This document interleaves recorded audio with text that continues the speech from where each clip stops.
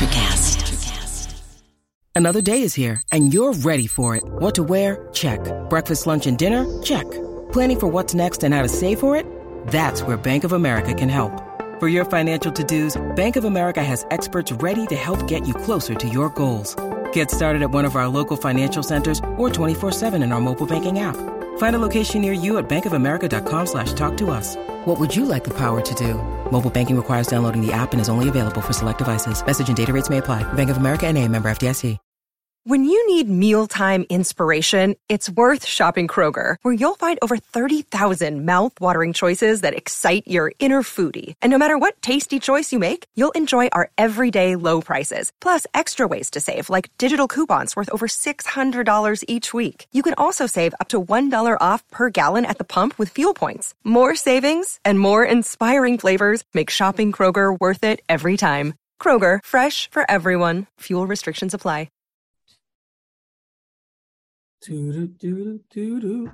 Why did Music Soul Child just jump into my head?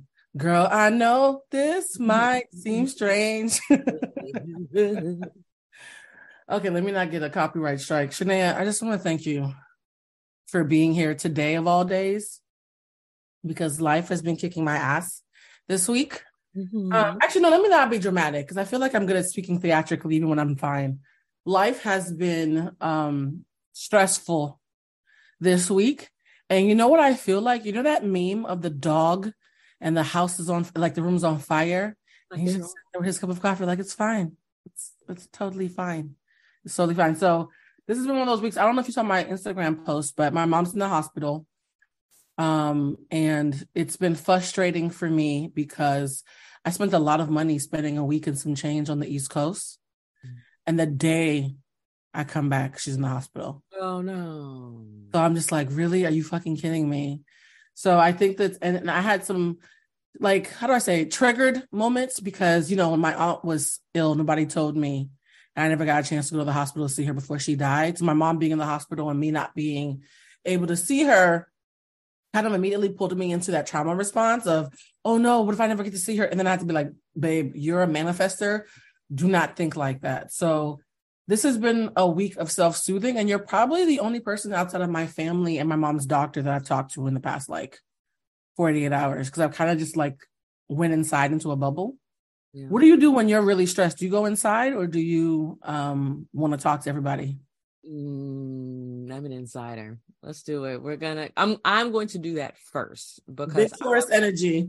Yeah, I'm just going to let's sit down. I'm sitting down with the problems. We're putting them in categories, like, yep. And then I go to people and say, this is what I need. And then there are some people where, thank goodness for them, where I don't know what I need. And they're just like, well, here's like a basic list of things that you usually do. Like, here's some help. Yeah. So people know when to help when I don't know what I need, but I am usually like I'm coming to you with this is the thing that I need help with.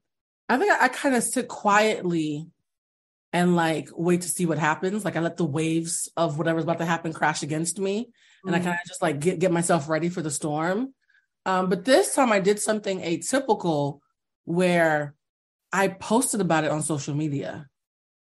Like I share my introspective feelings on a time lapse usually. So I will be very introspective, but it'll be like a month, a week, a year later.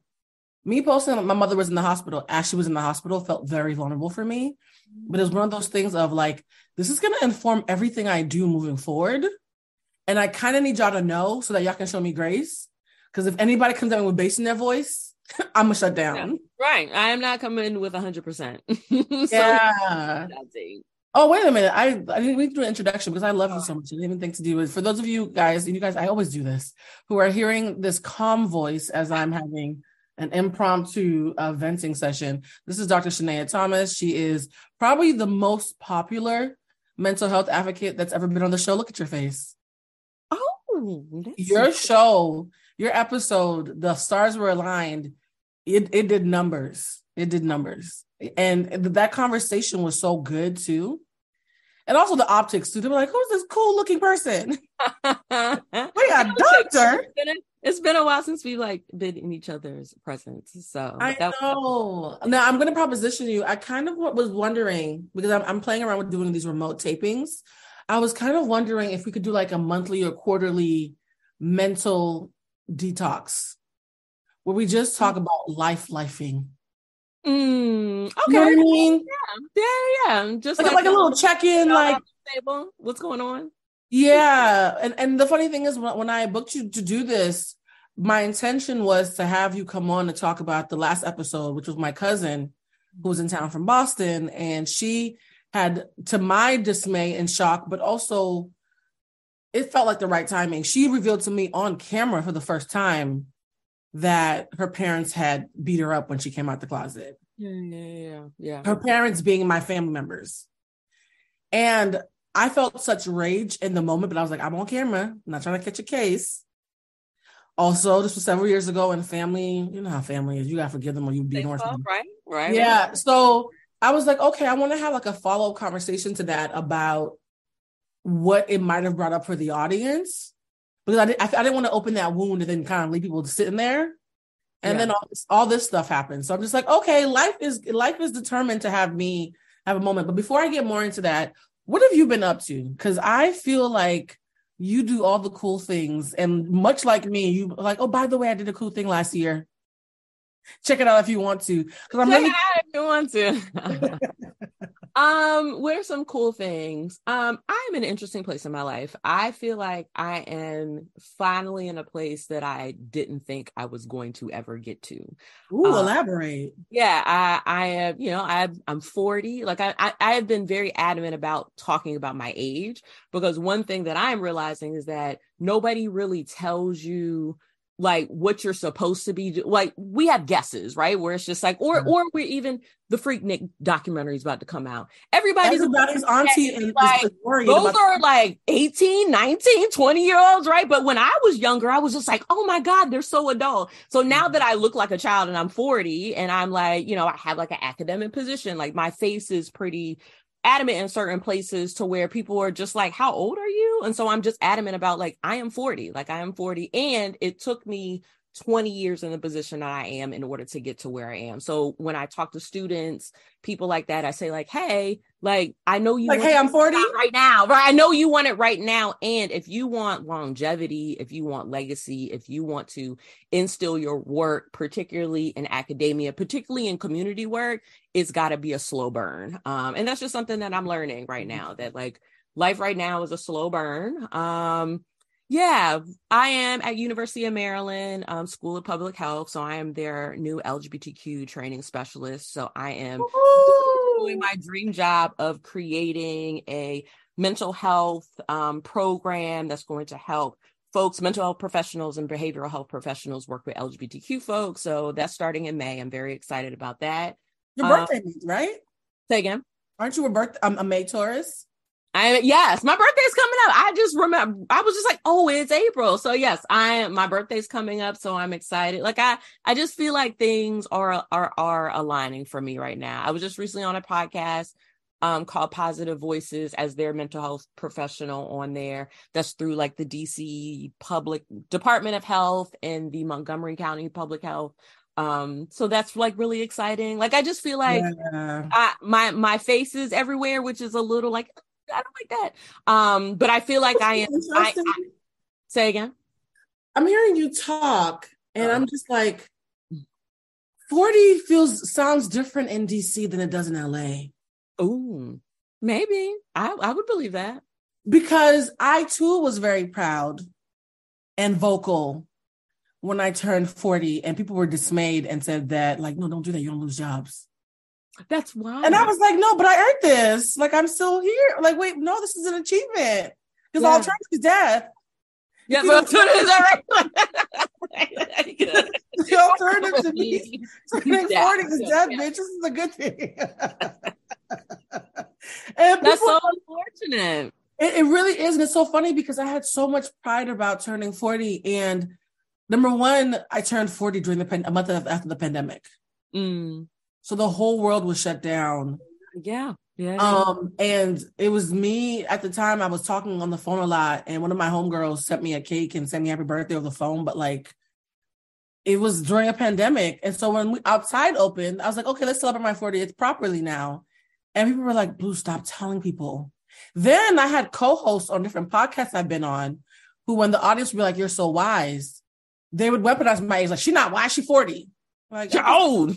She's not wise, she's just old. When those two things are not synonymous with each other. So I was like, and mind you, both times it happened, the co-hosts were older than me. I was like, and you're that plus a couple. What are you talking about?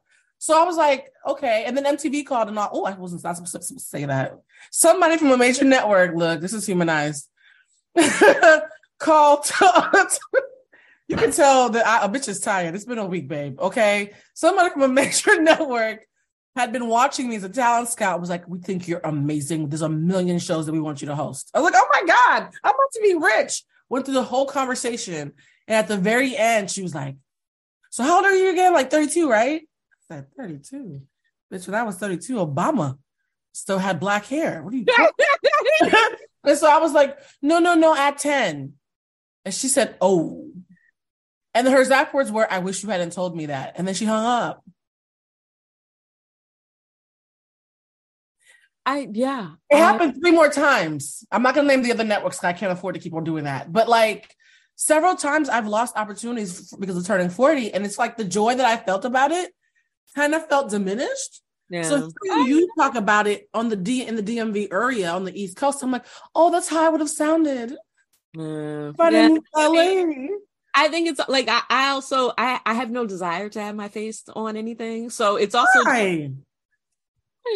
it's weird. It's weird to me. I see like you do, and I'm like, everybody's great. And then when I see myself, it's not bad, but I think there's also like a lot of other personal things where I'm like, this feels weird and a little disconnected to me. So anyway, the disconnection I agree with, because I be looking at stuff like, who's that? Like, oh, that's me. That's weird. Oh, yeah, real strange. But yeah, I'm also, I'm also in academia, and I work in like healthcare. Like I think there is like an age thing, but because of the way I look, I don't get respect. You're not going to have a certain level of respect anyway because of who you are, right? There is a certain uphill battle in any profession that you have to, but I think my battle right now is more of like, I have to prove to people that I'm Dr. Thomas, right? Like it's not I have too many degrees at this point. So it's just like now when I go to I'm happy you're out of school, babe. It was a lot of degrees. Right. It's like, even if I tell you that I'm 40, you think I'm too young, right? It doesn't matter if I had a certain level of experience, who have I worked at, whatever.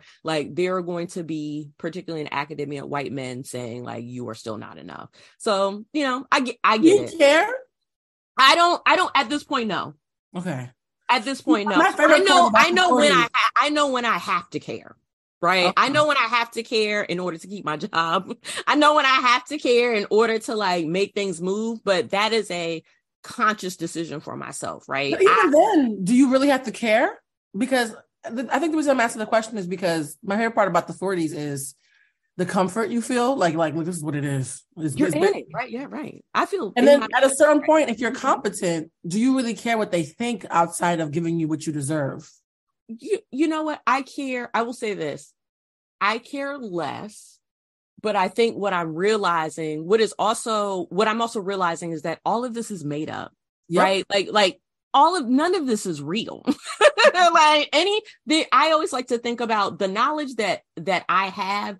There's a day before where that did not exist, right? Like somebody said it and it was so, and so we follow it. And so, and that's what I describe as queerness to me, right? Like I identify as a queer individual, and queerness to me is I'm going to question every single thing because I know that it is made up. It is not real. So and I think especially when you're in academia, that's hard for people to think because they're just like, but there's a rule, right? There's a way. I was listening to your last episode about therapy, and your cousin, I believe, I only listened to it, she was talking about, you learn certain ways and modalities of treatment, and then it gets passed down, you get learned. And then for you, I heard you were talking about like the lack of either interaction around spirituality or knowledge for clinicians or whatever. Like those two things don't get integrated, right? And I think the thing when spirit tells me something, if I was to say it to a tried and true textbook therapist, they'd be like, she's hearing voices. I'm like, no, the African spirituality that lives in my body is not me hearing voices. Right. Or you can be knowledgeable and competent about that, right? And discern which is which. Actually, you can be able to discern. And I think, that's also just like me at 40. It's just like, I can intake information, but I can now be discerning, right? Like choices are what I need. I'm a Taurus. I need choices, right? I'm a Taurus friend. Look at us. If I'm walking down a path, it was intentional, right? It was built that way. And I think even with a particular life change that I have just had, I am also learning that even if I make the best decisions, it doesn't mean it's going to be the best outcome, right? It doesn't mean it's going to be something that I want, but it probably avoided something even bigger, down the line that I don't know about. And I just trust that, right? I just trust that I can only make decisions as good as I can with the information that I have. You know, so funny about outcome, I've detached myself from outcome a little bit, where if I completely stand behind how I showed up, I kind of have learned to mind my business about the outcome. Yes. The beauty of having so much failure is that I've recognized that failure is not always a reflection of what you did. Right? Like sometimes things fail because they weren't meant to be, or because there's an incompatibility outside of your scope of impact. Mm-hmm. But if I did my best and I fuck with heavy how I showed up, I actually almost low key am cool with whatever the fuck happens after that. That was God. I'm minding my goddamn business. I have learned there are people who believe in a process and people who believe in an outcome. And I was like, as a process person, like, I value the process because I don't know what the outcome could be, right? Like, but I am going to make sure what I'm doing is ethical, is it according to my morals? And if not, right? Like we're not all perfect. So if we intentionally make a choice that was not okay, then you also need to be okay with the absolute shitty that you probably chose for yourself. I'll be honest, sometimes when I make a choice and things don't work out the way we all planned, I would have still made that same choice. Like, no, I would have still showed up like that. Because here's the thing, I think a lot of people you said that people who believe in process and those who believe in outcome, I wince at people who believe, quote unquote, in outcome only because ethics tends to be deprioritized. Integrity tends to be deprioritized. I feel like the best folks are those who want and desire and are committed to a good outcome, but not willing to compromise the integrity that they show up with on the journey there. I got you. I know some folks who are willing to compromise every goddamn thing to get the outcome. Yeah. Those are not my people. Yeah, those are my people. If I gotta lie back and steal, is it really mine? Yeah. No. Is it? What's the process? Yeah. Who's gonna be like, why is this? Okay, now I'm not saying no, but I'm saying, Can we be honest about ego though? Because I one of the things I know we have in common is we sound like we have a lot of integrity because we do, but it's also ego based where I'm not doing nothing that I gotta look stupid and explain myself to you. You're not about to have me out here hemming and hawing and stuttering like a child at my big old age. Let's have reason. That's all I need is a reason. Yeah, I'm too old to be doing things that I have to be a child and be play small for. Oh, my bad, you caught me. No. What? No, we're gonna do it with our chest. I do think that two Tauruses who are in this space are probably why we're so alike in the way that we see things. I do think that once I'm watching you, because we've known each other for like 15 years now. It is. I've been into DMV for almost 20. Next year it'll be 20 years. I've been here. Why do you keep trying to age me, friend? Oh, I'm sorry. Oh. It was young. Whatever young is. Yeah. That's fine. It's fine. 32 plus 10. It's fine. No, I realized that when we were younger, I was undiagnosed because I didn't know I was neurodivergent. So people who thought I was rude didn't realize that. No, I just am matter of fact. So I think when you are neurodivergent and not diagnosed, you just get used to being misunderstood. Like, I just answered your question. Why is everybody upset? Well, you're not to tell her the shirt is ugly, but she asked me if I liked it, and I don't. You know what I mean? Like, it was one of those things. And you remember those days. You remember me in my undiagnosed days.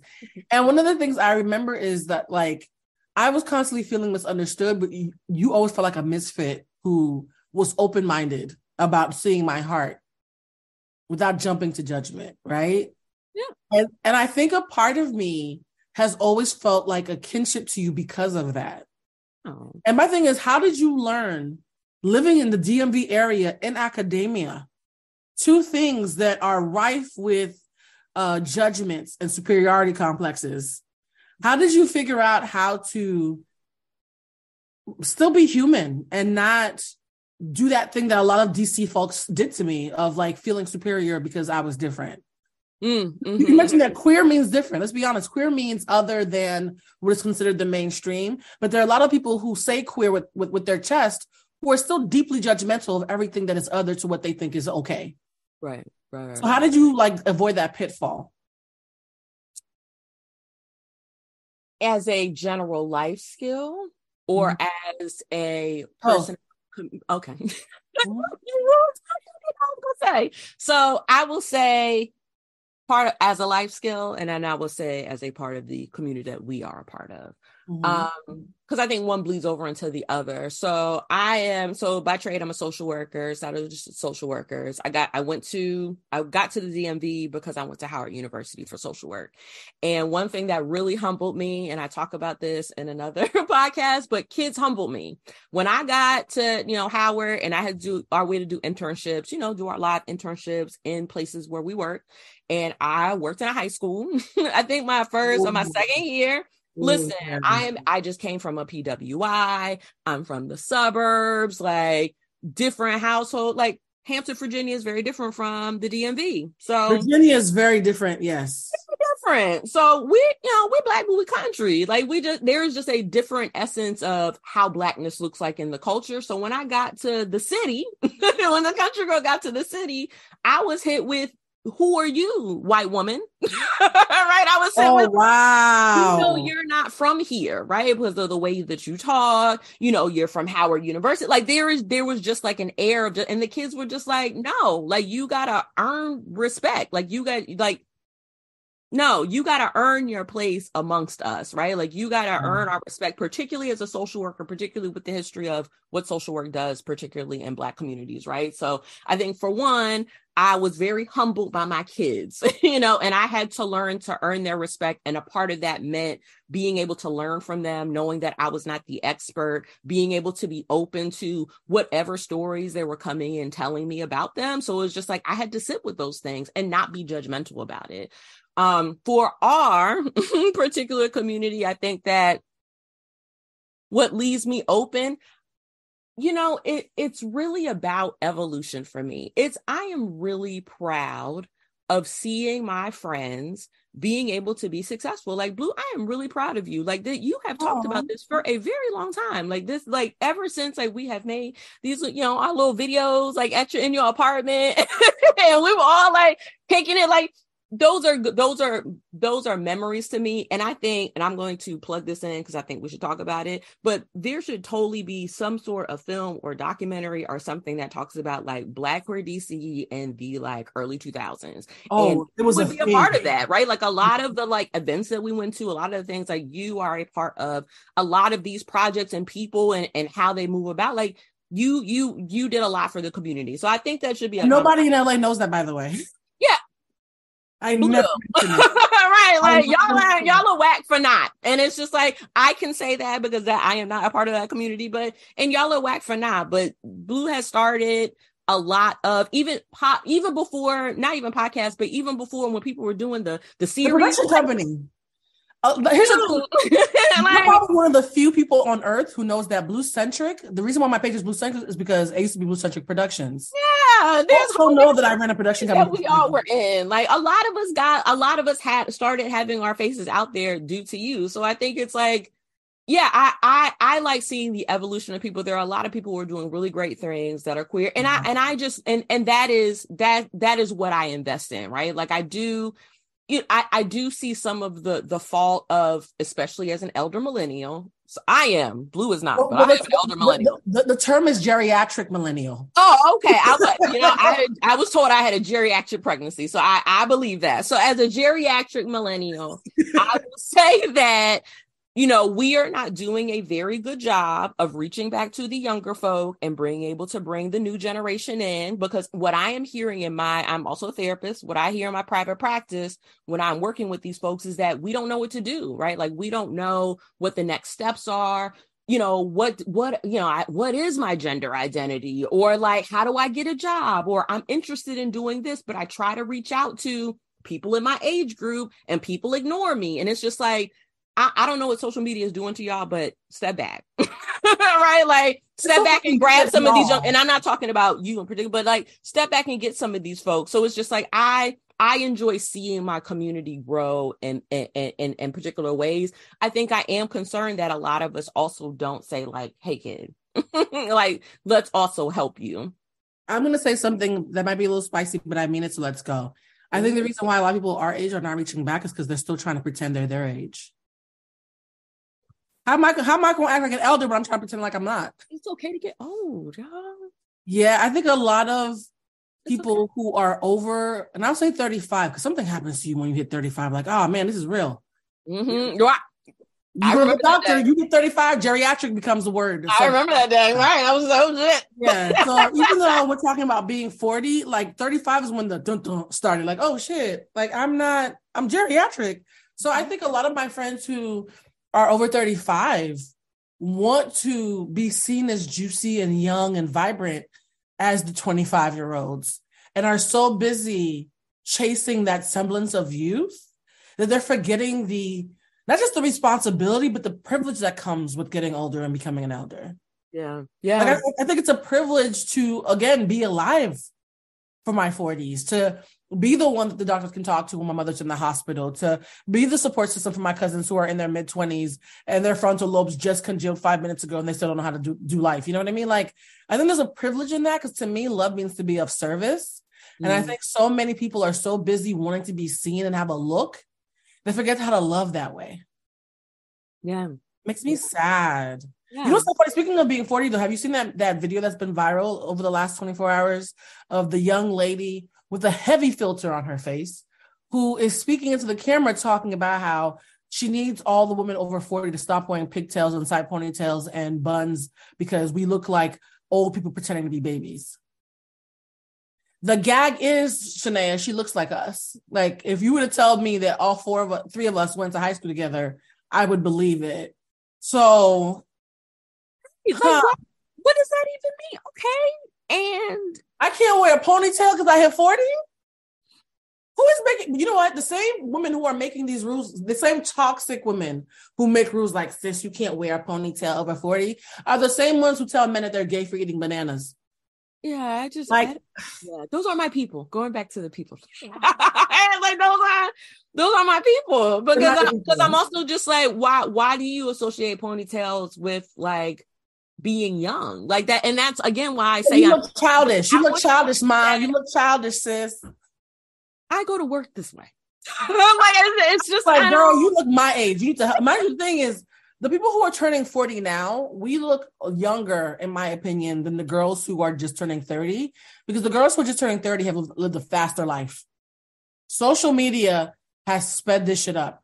In the last episode of my cousin, I was like, y'all are aging much faster. Like, it used to be that you would be in your mid-30s before you felt like, oh, I'm not the young buck anymore. These kids, the 12-year-olds, are pushing them out by the time they're 27.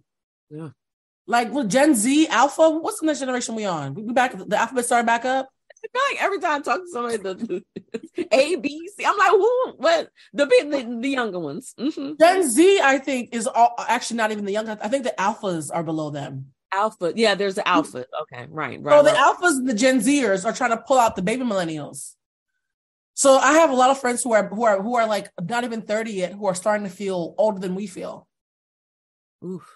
We need to have a healing. And it's almost like they feel like they have to. Like when I was 30, I started to feel it settled into myself. I was like, ooh, I like this. Like, this was good. And then once I hit like 32 or on my Saturn return, I was just like, oh, hell yeah. Like, we're cooking good grease now. And 40, I'm like, nah, I don't give a fuck. Like, it gets better with age, but we also don't have messages to tell people that. I know I didn't get that either. So I believe that. Does aging scare you at all?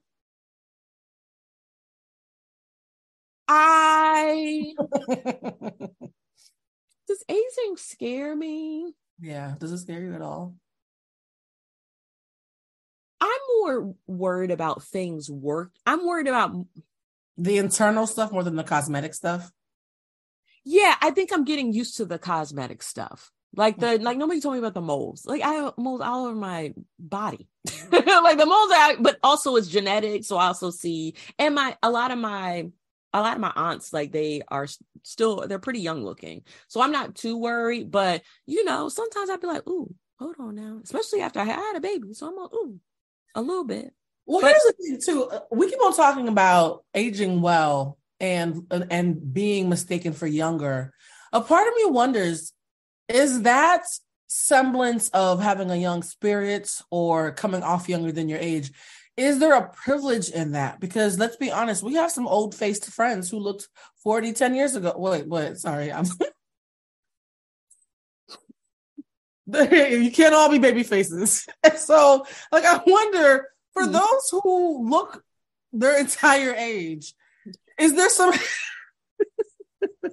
ones who have maybe who look like their mother has lived. Okay, for those who look like they have lived lives. We're all living life. Yeah, you're right. Okay, I have to be honest. Like, would we be talking differently if we did look elderly? Yeah, I mean, I'm honest enough to say I would. Yeah. I mean, I would definitely. I think I do have the like genes are on my side. Yeah. And we're Black, so there's that. I have the privilege of like taking care of myself. Health insurance. I have the basic things that literally, help me to be able to like support myself. So yeah, I totally agree. That how will you handle when you start to look old? Think about that. Well, I think even now, I'm just like, oh, like, I'm getting dry. Like I'm getting drier than what I was. So it's just like, now I got to go out and look for some face cream and some retinol A, B, C. Girl, let me tell you, I'm on camera right now with no makeup on. The way that I dip my face in moisturizer. Yes. I just bought 3 moisturizers. Girl, I saw a video of I carry moisturizer with me. I have hand cream. You see this? Listen, dry, dry, all of it. Yes, that's the good stuff. Okay, I've been using it on Zay. Hold on for a quick second. I want to make this quick announcement for those who are watching. Shanae and I are showing off our hand creams and our face creams. And our different Anybody who hits 30, the minute you hit 30, ladies, we're talking about not reaching back. Let's reach back right now. The minute you start, she's putting moisturizer on her lips. The minute you hit 30, I need you to moisturize your hand, your necks, because I saw a girl on Instagram who gorgeous, impeccable surgery, great booty lift, whatever Botox she got, it was hitting. And then she showed her hands. And I said, wow, you are 112. You still have to moisturize. Ever since then, I keep moisturizing my hands because she scared the shit out of me. Yes. I mean, get some good just daily. After you wash your hands, get some and water. Drink some water, please. That also makes the difference because hydration does make a huge difference. It's one of those things too. Like I was talking to a friend about how I'm going to London next month, because I was in a fever dream and spent rent money on Beyonce tickets. These Beyonce tickets are almost as much as my rent. And I told Zay they have to get a job, so it's fine.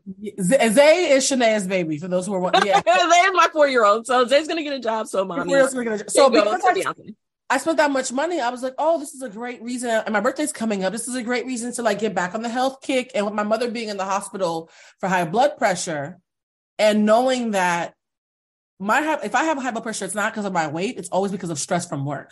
So I've never had it because of my size. It's always been, I'm working in the news. Life is stressful. Damn. Like the election. When Trump was elected, I had to be put on medication. Yeah. I was working at the Griot and we were constantly writing about him. And the stress of thinking the world's going to come to an end made me sick. And so I was like, okay, now that my mother's in the hospital for blood pressure and they're helping her, it's almost like a cautionary tale about what's going to happen if I don't manage my stress levels as much as I manage my physical health. So I was like, okay, I'm going to start eating healthier and X, Y, and Z. Girl, let me tell you something. My biggest fear, and since we're talking about aging, this is not what the episode was supposed to be about, but I feel like maybe it's what it needed to be about.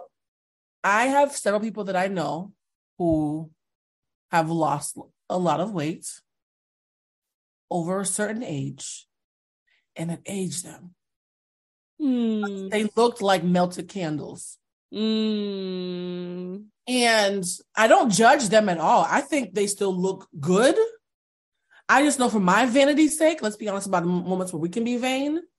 I can't imagine being cherubic and fun and giddy for 40 years and then dropping a bunch of weight and looking like the Crypt Keeper. You know what I mean? And have it change. So, yeah. So even when it comes to like body transformations, when you're 20, you could like, okay, I'm going to crash diet and drink lemon water for 10 days and be snatched.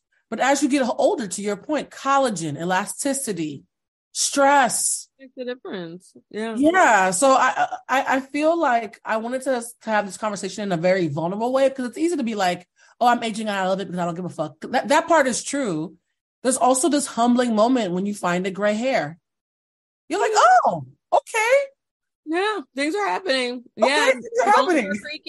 Yeah, your bones are getting your all of our skin kind of like shifts in a particular way. Like, yeah, I don't think people talk about it enough around our age, right? Like, I think we are in the stage of just like, let's color, let's diet, let's put on some retinol and do this and that and the other. And you look good, but you're still your age. Yeah, but you're still your age. And so, I've even incorporated stretching. My God. So I need to do that. I'm rickety.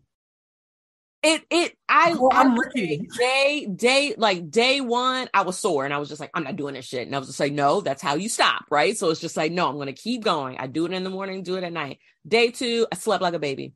Swear. You have a video that you do or something, or are you just using the spirits? I used to be an athlete. So it's just like, I have a flexing right now. That's fine. I just have this routine that I do, but I can definitely tell you what I do. It's not hard. While you were talking, I was thinking about what young women that I would want to be a big sister to. I don't like the word auntie. I'm not using it. I know everybody else likes it. I'm good. Okay, that's fair. The reason why I don't use auntie is for political reasons, because as a fat Black woman, the mammy stereotype is waiting for me, and I'm not walking towards there. Like, I don't ever want to be a mammy or Aunt Jemima or whatever. So I just think for plus size Black women who are brown skinned, the word auntie is loaded for us in a way that's different for other people that I don't subscribe to. Like, I don't want to be seen as like a sexless matriarch. So yeah, when my lighter, fair skinned, younger friends call themselves aunties, it's seen as fun and ironic. But I call myself auntie. I'm not trying to play with y'all, because you go say the wrong thing, I'm gonna fuck around and cuss you out.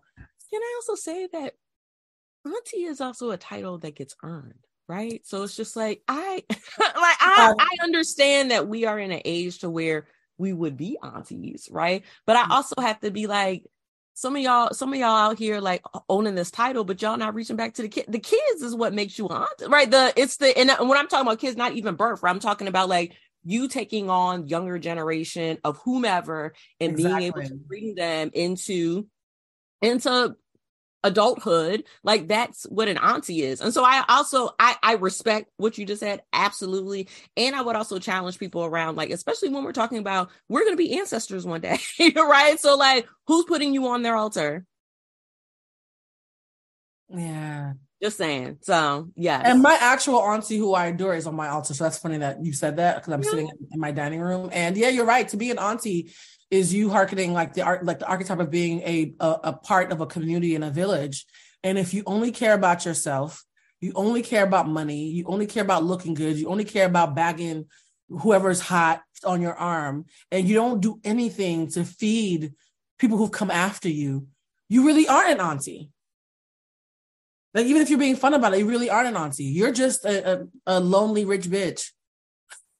Who flies in. And people are just like, I can do what I want. Do what you want. But in my community, it's earned, right? That is a earned title, because there is some sort of system that we are building together where you are caring for whomever, right? In that system. So. I'm going to call myself a supple elder. And in the spirit of being, in the spirit of being a supple elder, because I moisturize, okay?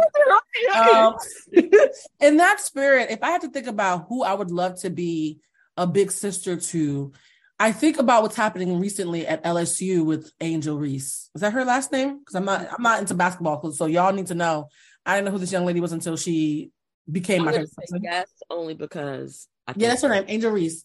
And the thing I love about Angel Reese is her emotional intelligence is superior to what people would assume looking at her. Like, she has a superior intellect when it comes to being able to gauge what's authentic and what is bullshit, and her courage to call it by its name and not to compromise. I was at least 30 before I knew how to do that. Yeah. Angel Reese has been here several times before. Mm-hmm. And when she said, hey, you said something hurtful, you didn't even apologize properly.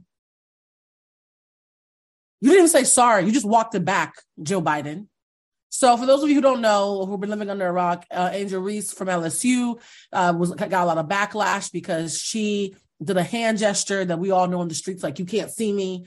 And she did it to a white girl who had been doing it to everybody else. But when she did it, suddenly the world was coming to an end. People all over the place, even people who pride themselves on being white allies on cable networks, were calling her disgusting and classless and X, Y, and Z. And she said, y'all was going to be mad anyways. I still won. Right. And then when Joe Biden was like, and it's so funny because Jill and Joe Biden sound so common. When Dr. Jill Biden said, well, why don't we invite the white girls to come too? She was like, oh, then if you can invite the losers to a winner's dinner, then we ain't got to show up. Yeah. And if the black girls had lost, I doubt that we'd be getting the same invite. And I want to talk about the optics of the Iowa versus LSU game, because it's not lost on me that even though both teams are amazing, right? I did some research. Them girls are beasts, right? Even though both teams are amazing, let's keep it a buck. One team is mostly, if not entirely, all white, except for one, like, biracial girl probably. And the other team is very brown and melanated. And you're trying to tell me that folks in a visceral, subconscious, tribalistic place didn't feel a way watching these black girls tap dance all over the feelings of these white girls? You're trying to tell me that didn't happen in anybody's subconscious? I think the reason why so many people were so disgusted was the black girls beat the white girls and had the audacity to be proud about it. Why do you think black women being prideful offends so many people, including other black people?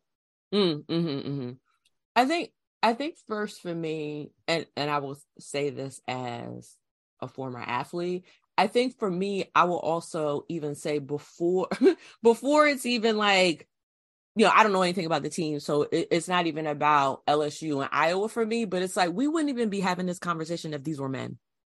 At all. They were talking, athletes talk shit. Like, this is what you like. Yeah, we talk shit when we ran track. Like, that's how you get boosted. LeBron talk shit daily.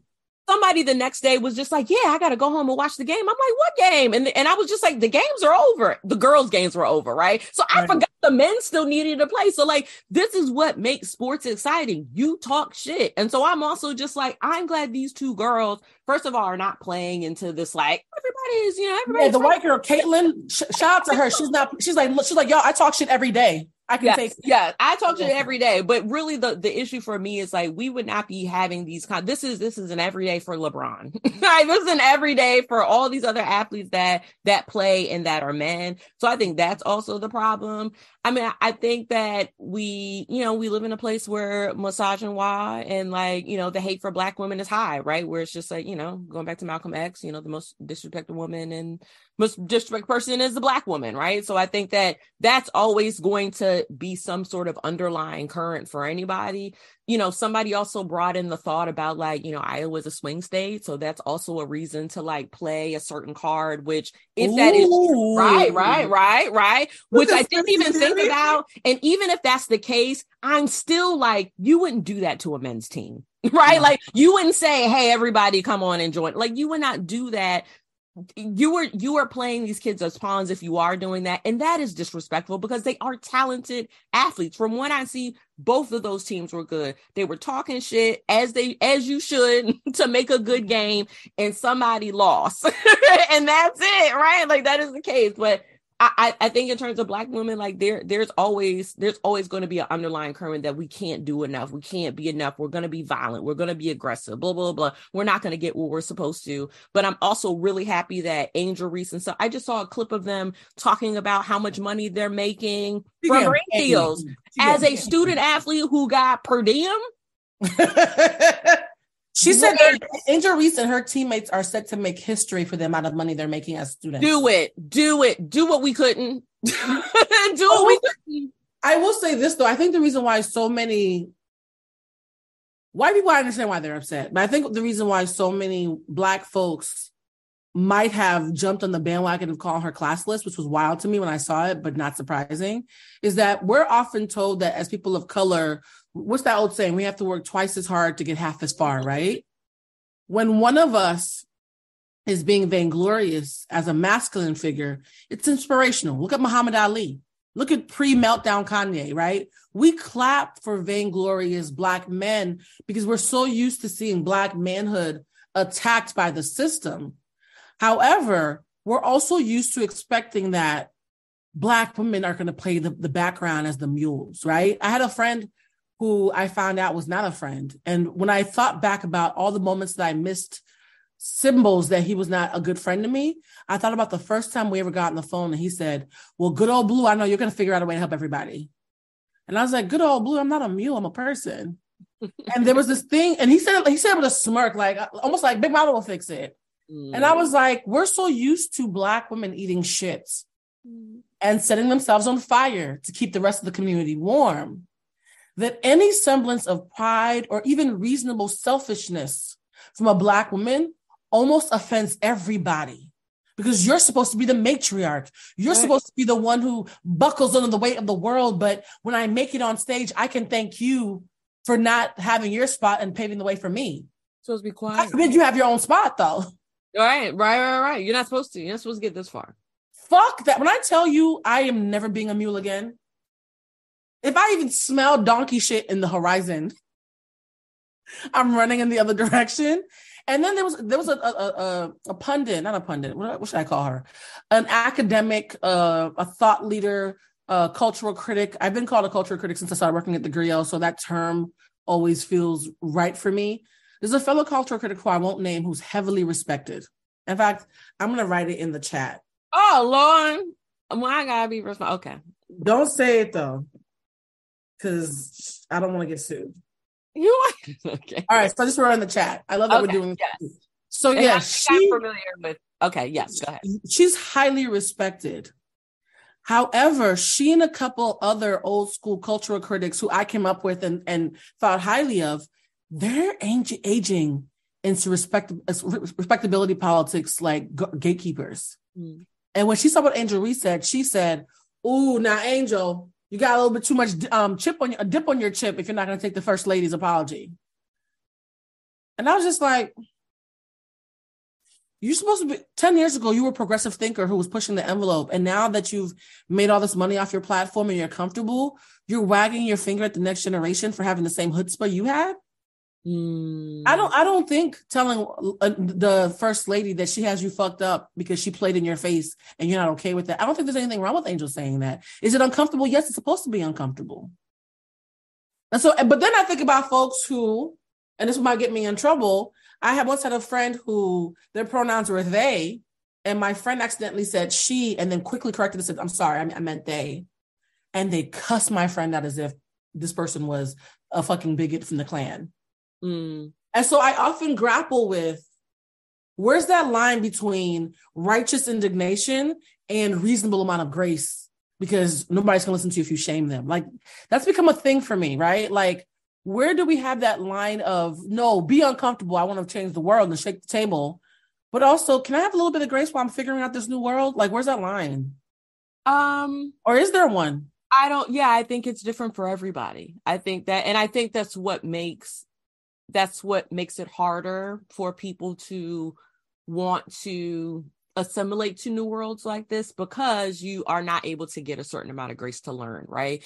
Going back to Dr. Joe Biden, like, maybe she didn't know that everybody couldn't come to the White House, right? And so then it's like the apology comes, she should have, right. Like, let's say she did and we gave her grace, right? Yeah. Some people are like, hell no. Right? Some people are like, she made a mistake. She doesn't know. She was trying to be nice. Like, everybody has their different line, right? And so if the line is always going to be different depending on who I'm interacting with, I don't want to make a mistake, right? That means that I am a fool. I didn't learn enough. I didn't do enough. And so that makes us afraid to try. And I think things that I say during trainings is that I have to, like, that's just the world that we live in now, that you make the decision of how much grace that is. Right now, let's say, going back to your friend, don't know the situation, but your friend who misgendered your other friend by accident and the person cursed them out. Now what I would tell to your friend is like, now it's up to you whether you decide you want to keep interacting with this person. And if you do, of course, you're going to do better about the pronouns, right? But did you also not appreciate how much grace or not grace that this person gave you? You can gladly walk away, right? So I think we just have to make a decision for ourselves on how much is too much. Now, and still on kind of the gender thing, like I hear people be like, well, I'm not learning all those words, right? I'm not too many words. I'm not going to learn them too much. If you can learn how to use the iPhone and an Alexa and everything else, you can learn a damn pronoun. It's too much. It's too much. It's too hard, right? Yeah. So you have those people where it's just like, it's too much. And it's just like, then you actually don't have to interact, right? Like you can step to the side. But if you are going to do it, be respect. It's not even, it just be, people just need to learn at first, like you might mess up, right? This is just the human experience. We're going to mess up. And so how much grace that you decide to give is up to you. But that doesn't mean. I think how much grace you decide to give isn't just up to you. You have to be willing to receive properly. Yeah. Like, I feel like there's some people, and this might get me in trouble, but I mean it, so whatever. People who require a lot of grace but don't give a lot of grace can kiss my ass. My issue is hypocrisy. So my issue isn't about the line. You better that line better follow you wherever the fuck you go. Because I think for me, the issue was that friend required a lot of grace for a lot of things for a long time. And I was like, you have required so much goddamn grace and you are completely unwavering when it's your turn to give it. That's where people lose me. It's not about people, because my thing is this, right? My rule for myself is never be above reproach, but also never compromise your dignity. So nobody owes me grace if I misgender them. If I misgender you and you're upset, I was like, okay, you didn't have the grace to give. I don't know how that triggered you. I don't know what trauma response this is. You didn't owe me that. So I'm not going to be mad as if you owe me. I just know to never make that mistake around you again and to gauge if I want to fuck with you, right? However, if you are someone who is constantly showing your ass and constantly requiring me to be the bigger person, and I accidentally do something that I don't mean, that's the part that gets to me. You know my heart. You saw me course correct, and you come for the jugular. To me, it's not about the grace. It's about the hypocrisy. Oh, okay.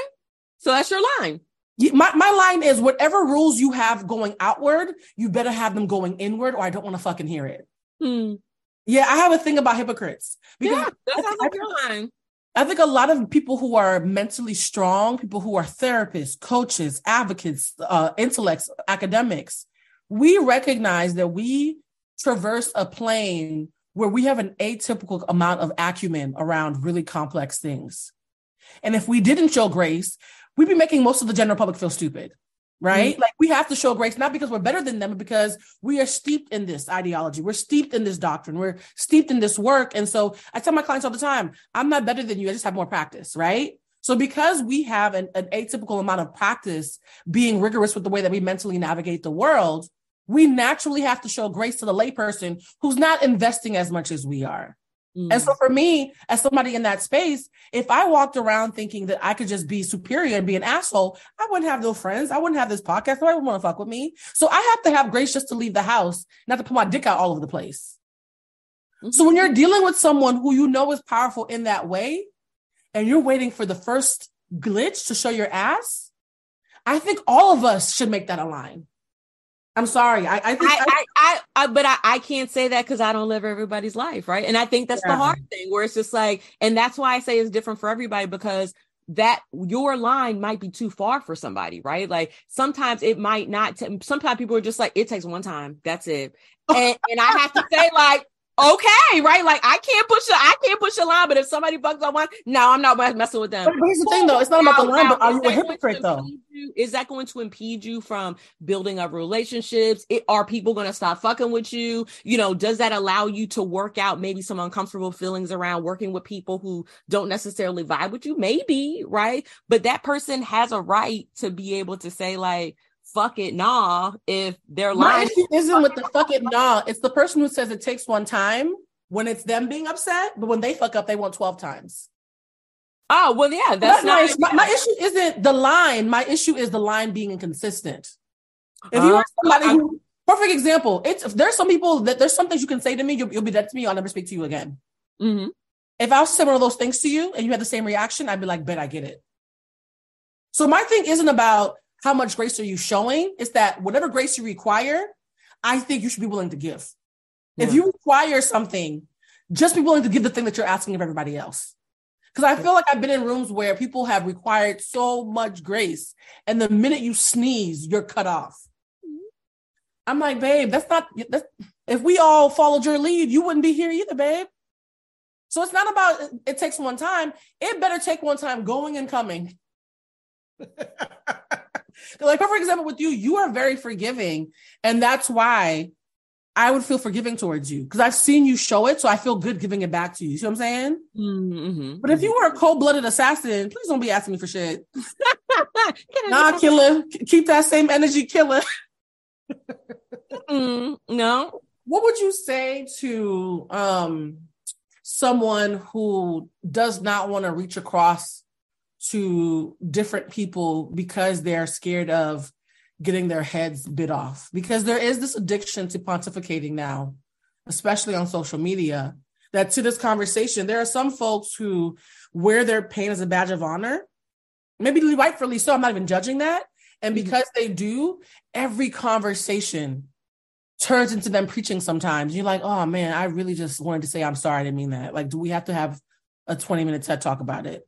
Like, so what do you say to those people on either side who might have what I call rage addiction? Because I think there's a lot of disempowered people who are using anger as a facsimile for power rather than healing from what's hurting. I mean, how do you, I mean,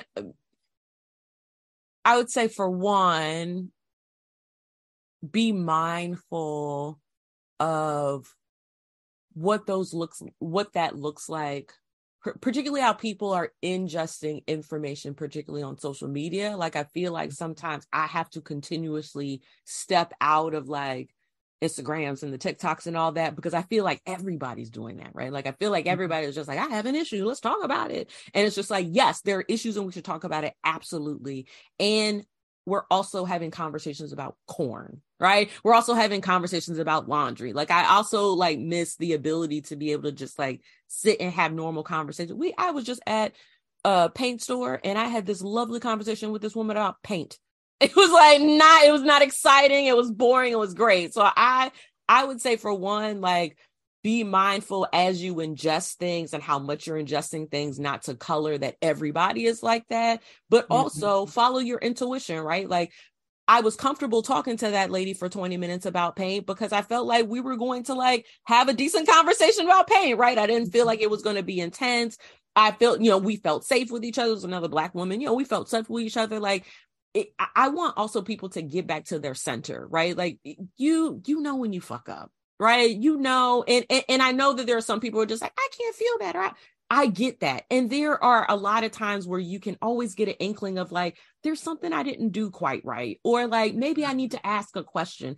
It's just because we live in it's particularly with technology, we live in a very hypersensitive world. Like, unfortunately, we have to start being a little hypersensitive. So that just might mean asking a question. That might be, inquiring. That might be just like being able to step back and be able to say, like, maybe I need to touch some grass. Right? Like, maybe I need to actually go touch some grass. Interact, sit in a park. Like, get yourself back, and with safety, right? I know people are still cautious over COVID and all that. And I think that has really stunted our ability to be able to genuinely connect with people that don't deal with all of these issues that are going on, because people are just so hypersensitive, especially after living during Trump times, right? Like I had to tell some of my clients, like, take CNN off your phone, right? Like take that shit off your phone. When people say, well, they're still shooting people, right? But when I'm seeing like cops killing people, take that, don't watch that. Right? Don't watch it. Though, is like what you're talking about is a certain level of humility. Yeah. And I think back to the original conversation around Angel and Dr. Joe Biden. Joe Biden, I think, had a missed opportunity. I don't think Joe Biden gave a good apology that a young lady with no respect bucked at. I think the young lady peeped that Joe Biden didn't own what happened, because what she could have said was, you know what? It was not my intention to in any way make you feel marginalized. However, I am aware that unconscious racial bias is a thing. So if I did unintentionally create a space where you felt unsafe with my words that had good intention, I totally receive that, and we'll do better moving forward. Because in that moment, you're acknowledging the pain you caused, acknowledging what happened, and saying that you've learned from it. Instead, all she said was, oh, my bad. Yeah, of course. Y'all can come. Yeah. Which meant that Angel had a right to be like, nah. Right? Yeah. Like her line was like, no. There was no acknowledgement or no growth. And to me, a real apology means acknowledgement and improved behavior. Mm-hmm. Neither happened. She didn't improve her behavior. She just said, y'all can still come if y'all want. Like, so I really do feel, though, that rage addiction is making me understand why Beyonce doesn't talk to us. No, seriously.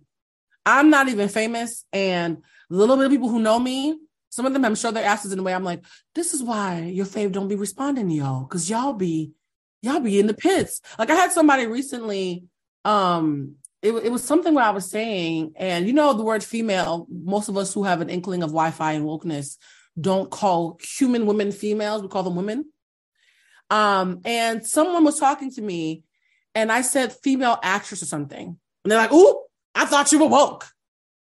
I said, I used it properly as an adjective. Like I didn't call her a female. Actress, which is completely accurate. And I was like, wow, you wanted to look so bad that you didn't even read the handbook completely. There are so many folks who want to sound smart so bad that any moment of them seeing you be fallible, they see it as an opportunity for a gotcha to assert their dominance or superiority. There's something so unhealed about that, because it's definitely we're trying to, it's the one up to oppress, right? Like, it's just like now it's just master's tools, right? Audre Lorde, that female. I was like, what the fuck? It's just like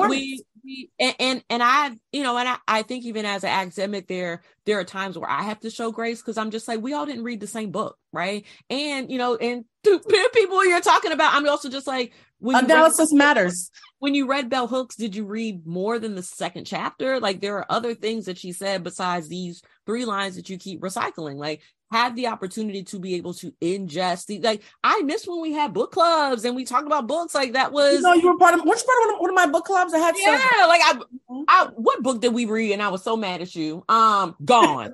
I read that damn book, right? And that was just like, I will never read one of these, but I gotta acknowledge. Right. It was still nice. I was ahead of my time, friend, because they turned it into a movie. Right. Right. And I didn't even watch the movie because I was still mad at the book. I'm still mad. I was like, this girl did what? Oh no. So yes, we are missing, like, being able to have that level of foundation, which is important, which is again why I'm like, this is why I talk to students. Like, this is why I'd be like, hey, let me pass you on this book. This is why I buy more than one book and pass it out. Cause I'm just like, the things you need to know in order to build legacy and to have your words stick. Right.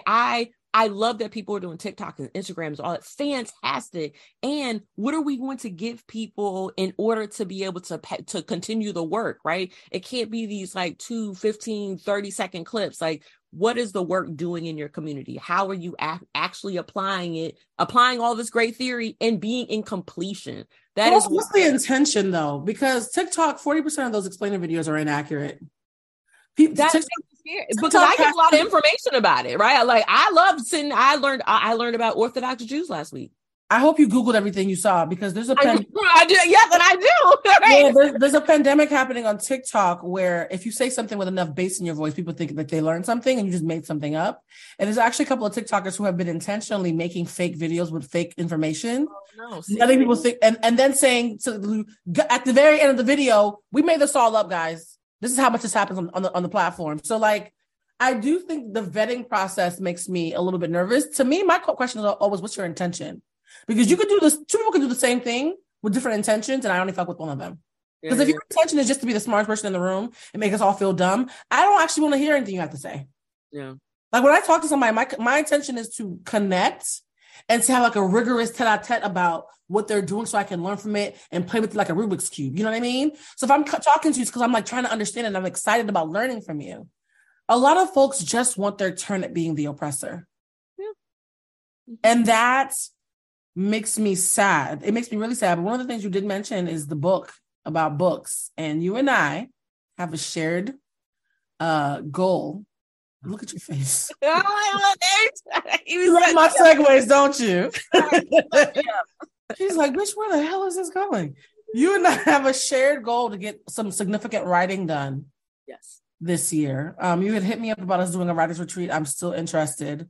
Cool. And my first question to you about writing and our shared goal about getting our thoughts on paper is, do you yet have a schedule for writing? Because I realized that when life is lifing, writing my book has become the thing that I deprioritize first to do everything else. And the irony is I feel like this book is the thing that is probably one of the most important things I'll ever do. So the two minds of knowing this is probably your life's work and also, damn, go run these errands, right? Like, how have you dealt with, as a writer, creating time to write? Because I've sucked at it since I made the announcement in October. I do a better job. So kind of on two extremes. Like for one, writer, like I have blocks of time. I just realized I'm just better at like, if I have an 8-hour day, I'm spending that 8-hour day writing. If I have a weekend, I'm spending a weekend away just writing. Like I have to be alone, be in a space by myself. And then in between then, because I have a kid. So, I also have to like balance, I have to balance, take care of my kid, all the other jobs in a household. So I think something that I have done, which makes me feel a little better, is that I leave my document up on my computer. And when I have 2 seconds in between, when I have 15 seconds in between something, I go in there and do something that like, I'm going to write something, I put in an idea. So it's just always there. So even if I do a little bit, and like, if I say I write a sentence, great, right? That's one more sentence that I had before. If I go in there and it's just like, no, I'm gonna sit here and like edit. I also count editing and writing as writing. Like I do that for myself. And so I just make sure that I make time for even thinking toward writing still makes me be able to say that I'm making some level of progress. So that's been helpful. Those are the two extremes. Being lucky and having somebody watch Zay, or maybe even at work, or take a day of work while I'm writing, or leave my document up and kind of add little things here and there. Well, when you want to come back to LA, let me know. We will rent a house and be by the river and just be looking at the sunlight typing. Like yeah, there's so much writing to be done. Writing is so fascinating because you have to live in the world to know what to write about, but then you have to disappear from the world to actually write it. And I think a lot of times when I'm out socializing, I'm like, oh, this would be so good for the book. Oh, this is a great point for the book. And I'm like, I would have to leave here though to put it in the book. Like, I think there's a lifestyle shift that I'm gonna have to start working on to make it a thing. My goal is to have the first draft done this year. Okay. The draft that I feel good showing to literary agents and like shopping around and finding an editor. Like, I just need to like that first blah. This year, I need to get it all out, at least draft one, right? Because it's a lot. Like I'm writing something big. And for you, what is your writing goal? Because I feel like having a goal kind of keeps me honest. So I have a book proposal that I'm supposed to send to. My goal is hopefully by like because it doesn't include like a whole chapter. So it's like overview, you do the research, blah, blah, blah. They're expecting that. So I want to get that out at least by May. Like it's almost like halfway done. So I want to do that. How long did that take you? Say again? How long did the book proposal take you? I've been chipping away at it. I decided that I was going to get serious about it last September. But also like, my kids starting school, like again, like bit by bit, bit by bit. And that has been what has worked. I was also in the middle of another project. So now that things are going with one thing, I do have more time. But that is my goal, to finish that book proposal. I do have there's a more personal book that I want to write and put together. About motherhood and queerness that I want to put together. And my goal is to have at least like a book proposal draft of that by the end of the year, because I feel like that will be a longer process. I love that. And I do recognize that the appetizer that you have to create for people to know what you're working on and buy into it, even as you're working on it, that is a thing. I think part of my ADHD is I tend to get hyper focused about the work and not really give any thought about all the little pieces around the work. You know what I mean? Like, who are you reaching out to? Who's your, like, so I have to figure out a way, and I'm unmedicated, by the way, right? I've had ADHD my entire life. I've never once taken medication. I think I'm at the age now where I'm trying to wonder if I need to revisit my conversation with myself around meds. Okay. Because, old school immigrant family, we don't trust nothing coming from the government. I get that. I get that.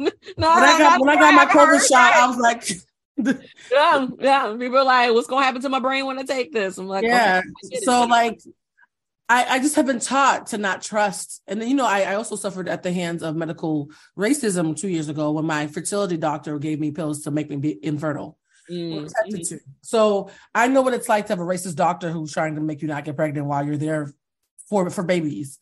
So I have to re-examine that, because I wonder if I had my ADHD under control and wasn't white knuckling it like I have all my whole life, if that would be significant. What are your thoughts around all the undiagnosed, particularly Black women, because we're very high functioning. There's all these studies coming out recently about how when we're depressed, we just get sassy, but we don't let ourselves cry because we feel like we have to save the world. When we have autistic, we just come off as matter of fact and rude. Like, there's so many things that Black women do where we don't have the luxury to fall to pieces, so we become really high functioning. Even talking to my mom's doctor, I said, do not let her fool you. She is high functioning and her pride will kill her. Like, if she says she's okay, she's probably not okay. Yeah. And her doctor was like, oh, okay, that's good to know. So I feel like, do you think it's a good idea for Black women to re-examine our relationship with meds? Or do you think that our holistic approaches are enough? Yeah, I think that it's okay to look at options. One thing that I tell people when they come see me for therapy and they ask a similar question of just like, yeah, I thought about meds and I don't know, and I don't want to be drugged up. One way that I put it is that what they say, by the way? I don't want to be drugged up. I don't want to be drugged up. I don't want to be a zombie. Like, they're just like, I'm afraid. It's coming from the same place that you are. Just like, whether, I don't want to be looking as crazy, right? Because I'm taking medication, or like, I can do it. Like, if I just have my planner, have my Google calendar straight, and do this, that. Like my smoothie, I could do it. Yeah, having a level of discipline that we never have. Right? Like if I just get up tomorrow on Tuesday and I'm just like, okay, I don't need it. Yes, girl, you need it. So what I say about medication is that it gives your brain a break. Right. It doesn't dumb things down. It doesn't take away your ability. You have been working in overdrive probably half, if not all of your life. Why not give the gift to yourself of rest? Why not say, hey, I can take this medication. It's going to, it's going to set me back a little bit, right? It's going to calm me down. I'm not going to be as anxious. I'm not going to, maybe I can sleep better. Maybe I'll have a better appetite, right? There's all these things that can happen because you literally been doing it. So now you've literally been doing it all your life. So now that you have medication taking care of the angst, of the anxiety, of your depression, now you have all this other time to actually concentrate on book writing. Right? Being able to eat better, making sure that your calendar is straight. So I always tell people it is, the first 6 to 8 weeks are always rough when you're trying to adjust, of course. So it's not a quick fix. 6 to 8 weeks. What happened to 21 days, doctor? I think yes, but if you want to feel like effects where it's going to be ongoing, like people feel things sooner with different medications, of course, but I think to know how it's actually going to be on a continuous pattern, making sure that you're taking care of yourself, that's when like, oh, this feels good. And talk, find a health provider that you actually trust, but talking to them about like, this doesn't feel good. Right? Don't have anybody say like, well, just take more. No. I am, again, intuition, right? My body is telling me this does not feel good.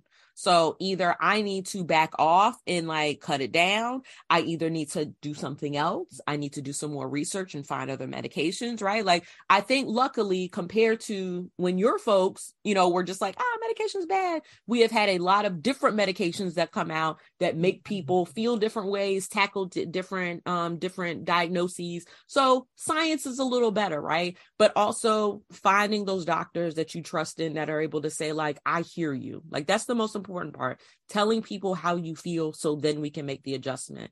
But medication is not all bad. It gives you the opportunity to be able to quiet your mind a little bit so you have space to do other things. So it's so interesting hearing you talk, because so much of what you're talking about comes down to an education and a nuanced understanding and giving yourself grace. I think it's ironic that me and women like me who conceptually understand that, I do think that there's this unintentional but ever-present pride. Like, yes, you guys all need that, but I'm good though. You know what I mean? Like this thing of I'm going to advocate for something that I'm convinced that I can though do without. And I had to call bullshit on myself because I feel like a lot of us do that as high functioning people. We're so used to giving everybody else their gas mask because we know that we can hold our breaths a little bit longer. Mm-hmm. And then one day we look up and we've been holding our breath the entire time. Yeah. That's what it feels like. It feels like I've been handing out gas masks and realized that I was holding my breath the entire time. And now I'm like, yeah. And you will die. Right. Like yeah. I'm also thinking about like, there have been people in my life who like Black women who died from stress. Yeah. I recently had a kind of in my circle, a very close death, one of my friend's moms. And one thing that we realized and kind of like going through and like, thank you, going through and looking through her stuff is that she was undiagnosed, unmedicated. She was also like, in hospitals getting help. And a part of her narrative was her family members were just like, don't tell nobody. Right. So it's just like, I'm also seeing the effects of like, when we are quiet about this, how, yes, we are muscling through it, but that person who was close to me, like had a very hard time in life. Like they were not okay and they didn't treat their kids okay and their grandkids. Like it gets passed on when we close up and we're just like, we got it. We will die. It will kill us. It will kill us every time. Yeah. It's so wild because when my mom's doctor today was like, her CAT scans look good. Her blood pressure is slowly coming down, but she was so abnormally tired. And so I had the nurse make her call me. I was like, Mom, why are you so tired? She's like, baby, I haven't been well for a long time. And I said, Mom, that's not okay. I was like, wait, what do you mean? She's like, baby, I've just, I've been tired a long time. I said, Mom, that's part of the problem. If you had told us months or years ago, we could have showed up to support you. You didn't have to be in the hospital. She's like, oh, I just learned to live with it. I was like, no, please. But then I thought to myself, bitch, you are on the same path of like, okay, this hurts. I got to go do this next podcast or give this deliverable or be there for this person. So it's fascinating that we can cerebrally and mentally understand something, but understanding something in your mind and accepting it in your body are two very different things. And I think there's a thawing that's happening for a lot of us, which is why I love that we're having these conversations, because it would be so easy for me to come on here and talk to you as if I had all the answers and I was applying them. I have a lot of answers. Right. Yeah, I have a lot of answers. I'm not doing shit with them, but I have a lot. And so I think it serves no one when advocates are not honest about their own struggle. Yeah. This is such a good conversation. Now, this show time is up, but I wanted you to stay for an extra 15 minutes for a segment we have on our Patreon called The Ride Home. Ride home? Oh, where are we going? Because think about it. In my mind, Humanize is like you are eavesdropping on two good friends having a really great conversation during a dinner party. Like that's why the show doesn't start with a real intro. Like people kind of waft into our conversation and like, oh, by the way, there you go, sitting over there. Hi, it's me and my friend, Dr. Shania. You know what I mean? Like, the whole premise is that like we're just having great conversations as people who love each other and humanize each other. So I was like, when I wanted to do an after show, I was talking to my producer, like, what happens after you leave that dinner party? And then I was like, the ride home. That's where you're like, let's compare notes, bitch. What did you see? Did you see them boots? You see that?